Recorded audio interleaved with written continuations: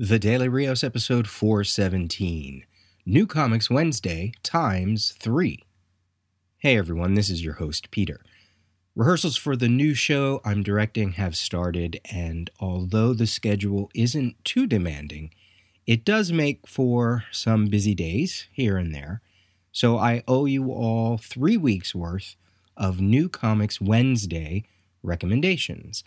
This would be for November 1st, 8th, and this past Wednesday of November 15th. Because I have a bunch of selections, I'm going to do things a little differently so this episode isn't too long. I'm going to give the titles for each week and just give a few thoughts as to why I am recommending them, as opposed to reading blurbs for everything. This way I can squeeze out a quick episode to catch up. And as always, check the links in the show notes if you want more information or previews. So let's start with November 1st, 2017. We have Once and Future Queen trade paperback from Dark Horse, Number One with a Bullet from Image, Aquaman the Atlantis Chronicles Deluxe Edition hardcover from DC, and The Encyclopedia of Black Comics, a softcover from Fulcrum. So we start with Once and Future Queen, a trade paperback by Adam Nave, DJ Kirkbride, and artist Nick Brokenshire. They are the creators behind Amelia Cole, and Nick Brokenshire is a comics creator I follow ever since meeting him during a CGS contest years ago. Now, this series originally came out in single-issue form, but was canceled after only issues, 2 or 3. So this trade finishes off what would originally have been a 5-issue miniseries. This is a spin on the Camelot myths and legends. I think it could be a good choice for younger readers. You could certainly put this next to your trade of Camelot 3000, which also touches on the same myths and legends. But that trade is not for younger readers. And so anyway, this trade paperback, Once and Future Queen, is for $14.99. From Image Comics, Number One with a Bullet by Jacob Simon, George Corona, and colors by Jen Hickman. Number One with a Bullet explores both innovation and invasion, a stalker story at heart, with a Black Mirror feel, painting an all-too-real future right around the corner. It was the art that drew me to this one, and it sounds like it deals with new tech and social media, internet fame or notoriety, and other topics. This is a perfect first issue for a review episode, if I'm ever able to do one. All right, next up, Aquaman, the Atlantis Chronicles, the deluxe edition hardcover by Peter David and Esteban Maroto.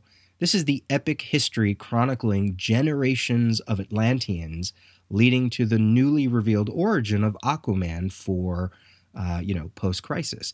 This was Game of Thrones before Game of Thrones was even a thing. It collects the Atlantis Chronicles miniseries 1 through 7 from 1990, and it would lay the groundwork for the later 90s Aquaman run by Peter David. And this story includes characters like Atlan the Wizard. It involves something called the Curse of Kordax and more. Now, they branded it with the title of Aquaman, right, obviously. Even though that wasn't the case originally, it was just called the Atlantis Chronicles. And it really was a different book at the time. It's not a superhero book. It's a character book. It's a plot book. A lot of intrigue, a lot of mystery and generational stuff. It's a good read. You should read it. This is $49.99. And then the Encyclopedia of Black Comics, a softcover by Sheena C. Howard. It's exactly what it sounds like. It's a focus on people of African descent who have published significant works in the United States or have worked across various aspects of the comics industry. And then you'll get entries with art samples. There are a lot of names that are familiar and a lot of names that are unfamiliar, which is exactly the point. And you could probably consider this a volume 1, as I'm sure there are people that aren't in this volume that could easily be in another volume. And this is for $23.95 and definitely hits what I like about reference books. Okay, elsewhere on the list for November 1st, you have the metal tie-in books Batman the Devastator one-shot And then you have Justice League 32, which is the Bats Out of Hell Part 2 chapter. And then there were a bunch of Part 1s in the whole Marvel Legacy relaunch, Captain America 695, Guardians of the Galaxy 146, the Power Pack one-shot, which was Power Pack 63, and then Spider-Man 234. How about Marvel giving the boot to Axel Alonso? And we have a new editor-in-chief, a new EIC, in Mr. C.B. Sobolski. Now, I've known CB to be a talent scout, so I think this is a curious promotion in terms of what he might bring in terms of show running Marvel as an EIC, which I know includes, looking at your creator stable and putting them on the right books. But I would think that would also have to do with a larger vision for Marvel and your line in the way that, I sort of think of the way Joe Quesada turned things over when he became EIC back in, 98, 99, 2000, somewhere around there. And I don't know, maybe an EIC's position has changed since then, but it certainly feels like Marvel Legacy really didn't hit the way it was supposed to. And maybe the talk is that Axel Alonso is taking the hit for it. So who knows? I guess we will see. All right. Also, one more thing for November 1st. Superman issue 34 is the 800th issue. There is a variant cover with the 800th number behind Superman as a background. So I'm curious about these subversive anniversary issues. And there will be 2 more that I'll talk about in this episode.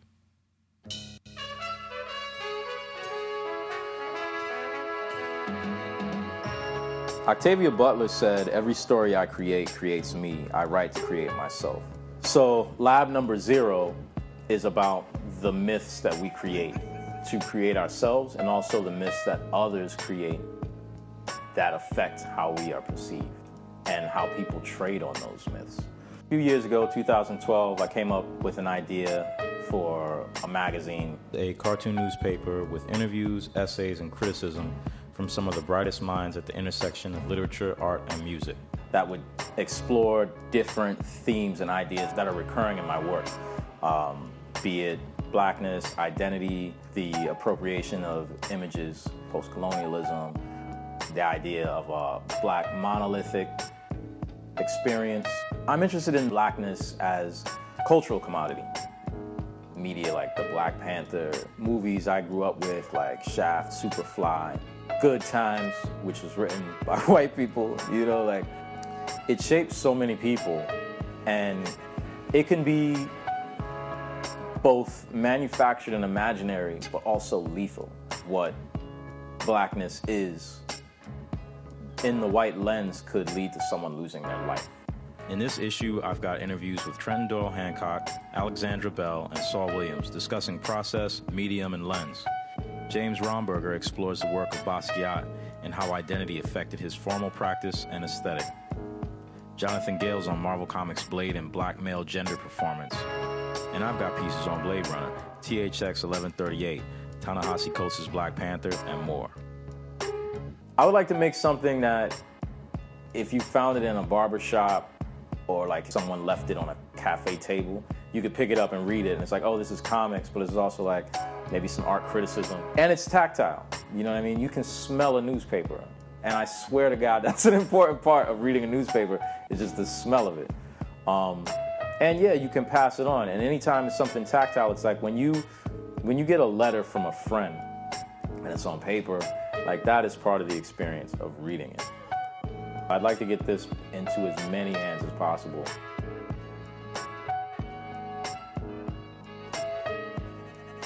We jump to November 8th, 2017. A lot of recommendations from this week. We have Deuce of Hearts #1 from Vault Comics, Force #1 from Action Lab, Fallen Sons #1 from Chapter House Comics, Fiction House from Pulps to Panels from IDW, Highlander American Dream trade paperback, also from IDW, Humbug, the complete graphic novel from 451 Media, POS hardcover from Lion Forge, Port of Earth #1 from Image Comics, and Wonder Woman Ambassador of Truth hardcover. So this is a long list, so let's do just some quick overviews here. We'll start with Highlander, American Dream, a trade paperback. This is by Brian Ruckley, Andrea Muti, and cover by Francesco Francavilla. Scottish swordsman Connor MacLeod is back as he navigates through the American Civil War and 1950s Manhattan as he rushes towards the Gathering in 1986. Apparently, we're going to see a bunch of familiar faces and some new immortals. But remember, there can be only one. I don't know. Is this any good? This is actually a recommendation that I want to hear from someone that might have read it because I'm curious about this. It feels like it's catching on to the craze of continuing properties in comics, such as Buffy, Angel, X-Files, Back to the Future. It's $17.99. I'm curious. Has anybody read it? Let me know what you think. Also from IDW, Fiction House, From Pulps to Panels. This is by writer Mitch Maglio. Another resource book. It's the entire history of Fiction House, the leading purveyor of good girl art during the golden age of comics, with titles such as Jumbo Comics, Wings, Fight, Planet, Jungle, and more. And then you're going to see works by creators Matt Baker, George Tuska, Lou Fine, Bob Lubbers, Lily Renee. And this is for $49.99. Comic history. I love it. Love books like this. The Wonder Woman deluge of items doesn't stop, and we get yet another resource book with Wonder Woman Ambassador of Truth, a hardcover by Signe Bergstrom. This is an authorized chronicle of Wonder Woman, from her origins and role as a founding member of the Justice League to her evolution in television and film. This book examines Wonder Woman's diverse media representations from her wartime comic book origins to today's feature films and explores the impact she has had on women's rights, empowerment, and the fight for peace, justice, and equality. This is $50. We get a little slice of life comic from Lion Forge entitled POS, which, yes, does stand for piece of shit. It is by writer Pierre Paquette and artist Jesus Alonso. A young man struggles to build a publishing company, find love, and discover who he really is, with his one true trusted companion being the dog who truly seems to understand him. In the end, he realizes that for far too long he has been a self-absorbed piece of shit. So this is an autobiographical story by Pierre Paquette, and feels like this might be a book some men might want to read these days. This is $24.99.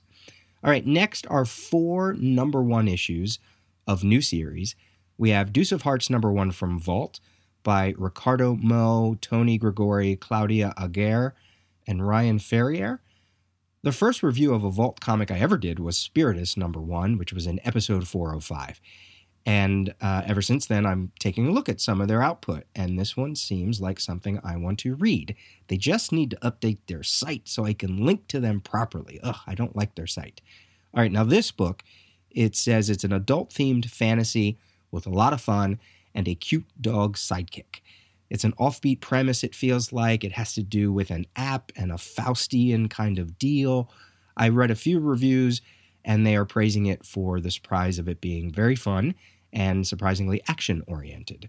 So not much more to say about it other than I kind of want to give it a read. We have Force #1 from Action Lab by Mr. Sean Pryor and B. Alex Thompson with art by Jay Reed. And it is all about the ins and outs and behind the scenes of a quarterback named Mr. Terrence Wright. And everything that goes on, things that go on that we may not know about in the football league. And this is something that Sean has really been pushing, so I had to give it a nod, and I'm looking forward to getting that in my DCBS shipment. We have Fallen Sons #1. This is Chapter House's new sci-fi epic series, written by Van Jensen, with art by Neil Collier and Leila Del Duca, with cover art by Miko Mexlazik. I don't think I've reviewed any comic by Chapter House, and it's sci-fi, which I'm like, sure, I'll read that. And the premise sounds kind of interesting. an alien coming to Earth, giving a warning, but he manages to leave a trail of destruction across the planet. And, while they're trying to unravel the whole mystery, they're wondering, is it really a warning, or do they need to get this alien's help to protect Earth? And like I said, new number one, new publisher I haven't read before. So I thought I would throw it on the list so that I can, number one, remind myself, but also give a recommendation. And then Port of Earth number one from Image Comics, another sci-fi book. This is by Zach Kaplan with art, again, by Andrea Muti. And this is a story that imagines what happens if aliens come to Earth not in war or peace, but with a business deal to open up a spaceport. Of course, things go wrong, and it's all about having to navigate and go after any rogue aliens that might try to escape from the port. So I thought that sounded kind of interesting. And then, just in time for the holidays, we have Humbug, the complete graphic novel by A.J. Gentili and Cosmo White, just because it's about as wacky a premise as you can get. We meet the world's first paranormal investigator, Mr. Ebenezer Scrooge. It's a revisionist take on Dickens' Christmas Carol, which answers the question, what happens to Scrooge the day after that oh-so-famous Christmas Eve intervention and his grave encounter from the other side? So you can sort of consider this like a Victorian Ghostbusters traveling through London. It's $19.99. Okay, some metal tie-ins for November 8th. Hal Jordan and the Green Lantern Corps 32, which is Bats Out of Hell Part 3. And then, of course, the Batman Lost one-shot, which I'm hearing is super important, so I can't wait to read that. We have some Marvel Legacy titles with Daredevil 595, Master of Kung Fu 126, which is just a one-shot, Moon Knight 188, and She-Hulk 159, all of those starting a new Marvel Legacy storyline. And then another anniversary issue with Wonder Woman 34, which is the 700th issue. The most celebrated graphic novel ever, Watchmen. Now the Watchmen characters in the DC Universe come together for the first time. DC proudly presents Doomsday Clock. Jeff Johns, Gary Frank, a 12-issue comic book series. Get issue number 1 at a comic shop near you. And lastly, we get to November 15th, and we are now all caught up. We get another resource book, and one that is sort of near and dear to my heart. We have Harvey Comics Companion, a softcover from Bear Manor Media by Mr. Mark Arnold. So think of characters like Casper, Baby Huey, Little Audrey, Herman and Catnip, and the character that most likely got me started reading comics in the first place, Richie Rich. So Mark Arnold is a Harvey expert, and he finally tells the complete story of Alfred Harvey's amazing company that started in 1941 in comics and television and elsewhere.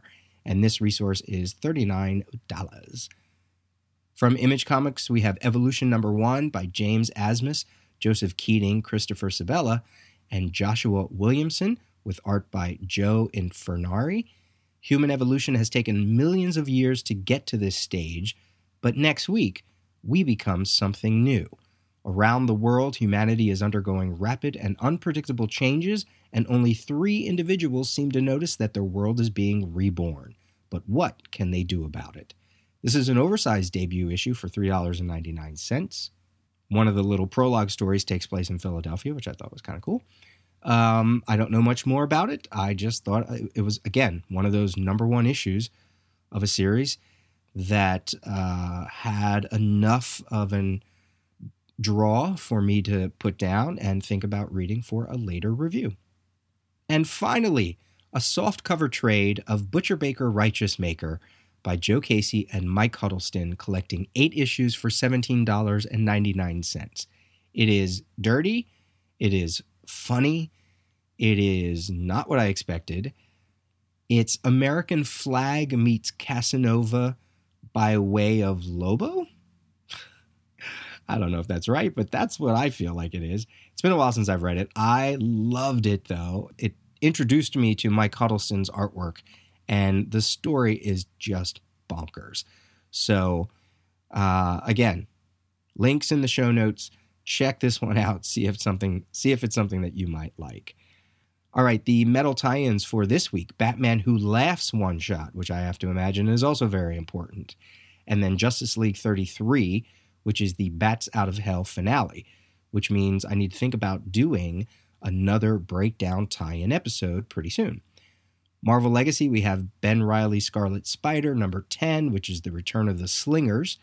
Doctor Strange 381, which is the Loki Sorcerer Supreme storyline, the first part of that.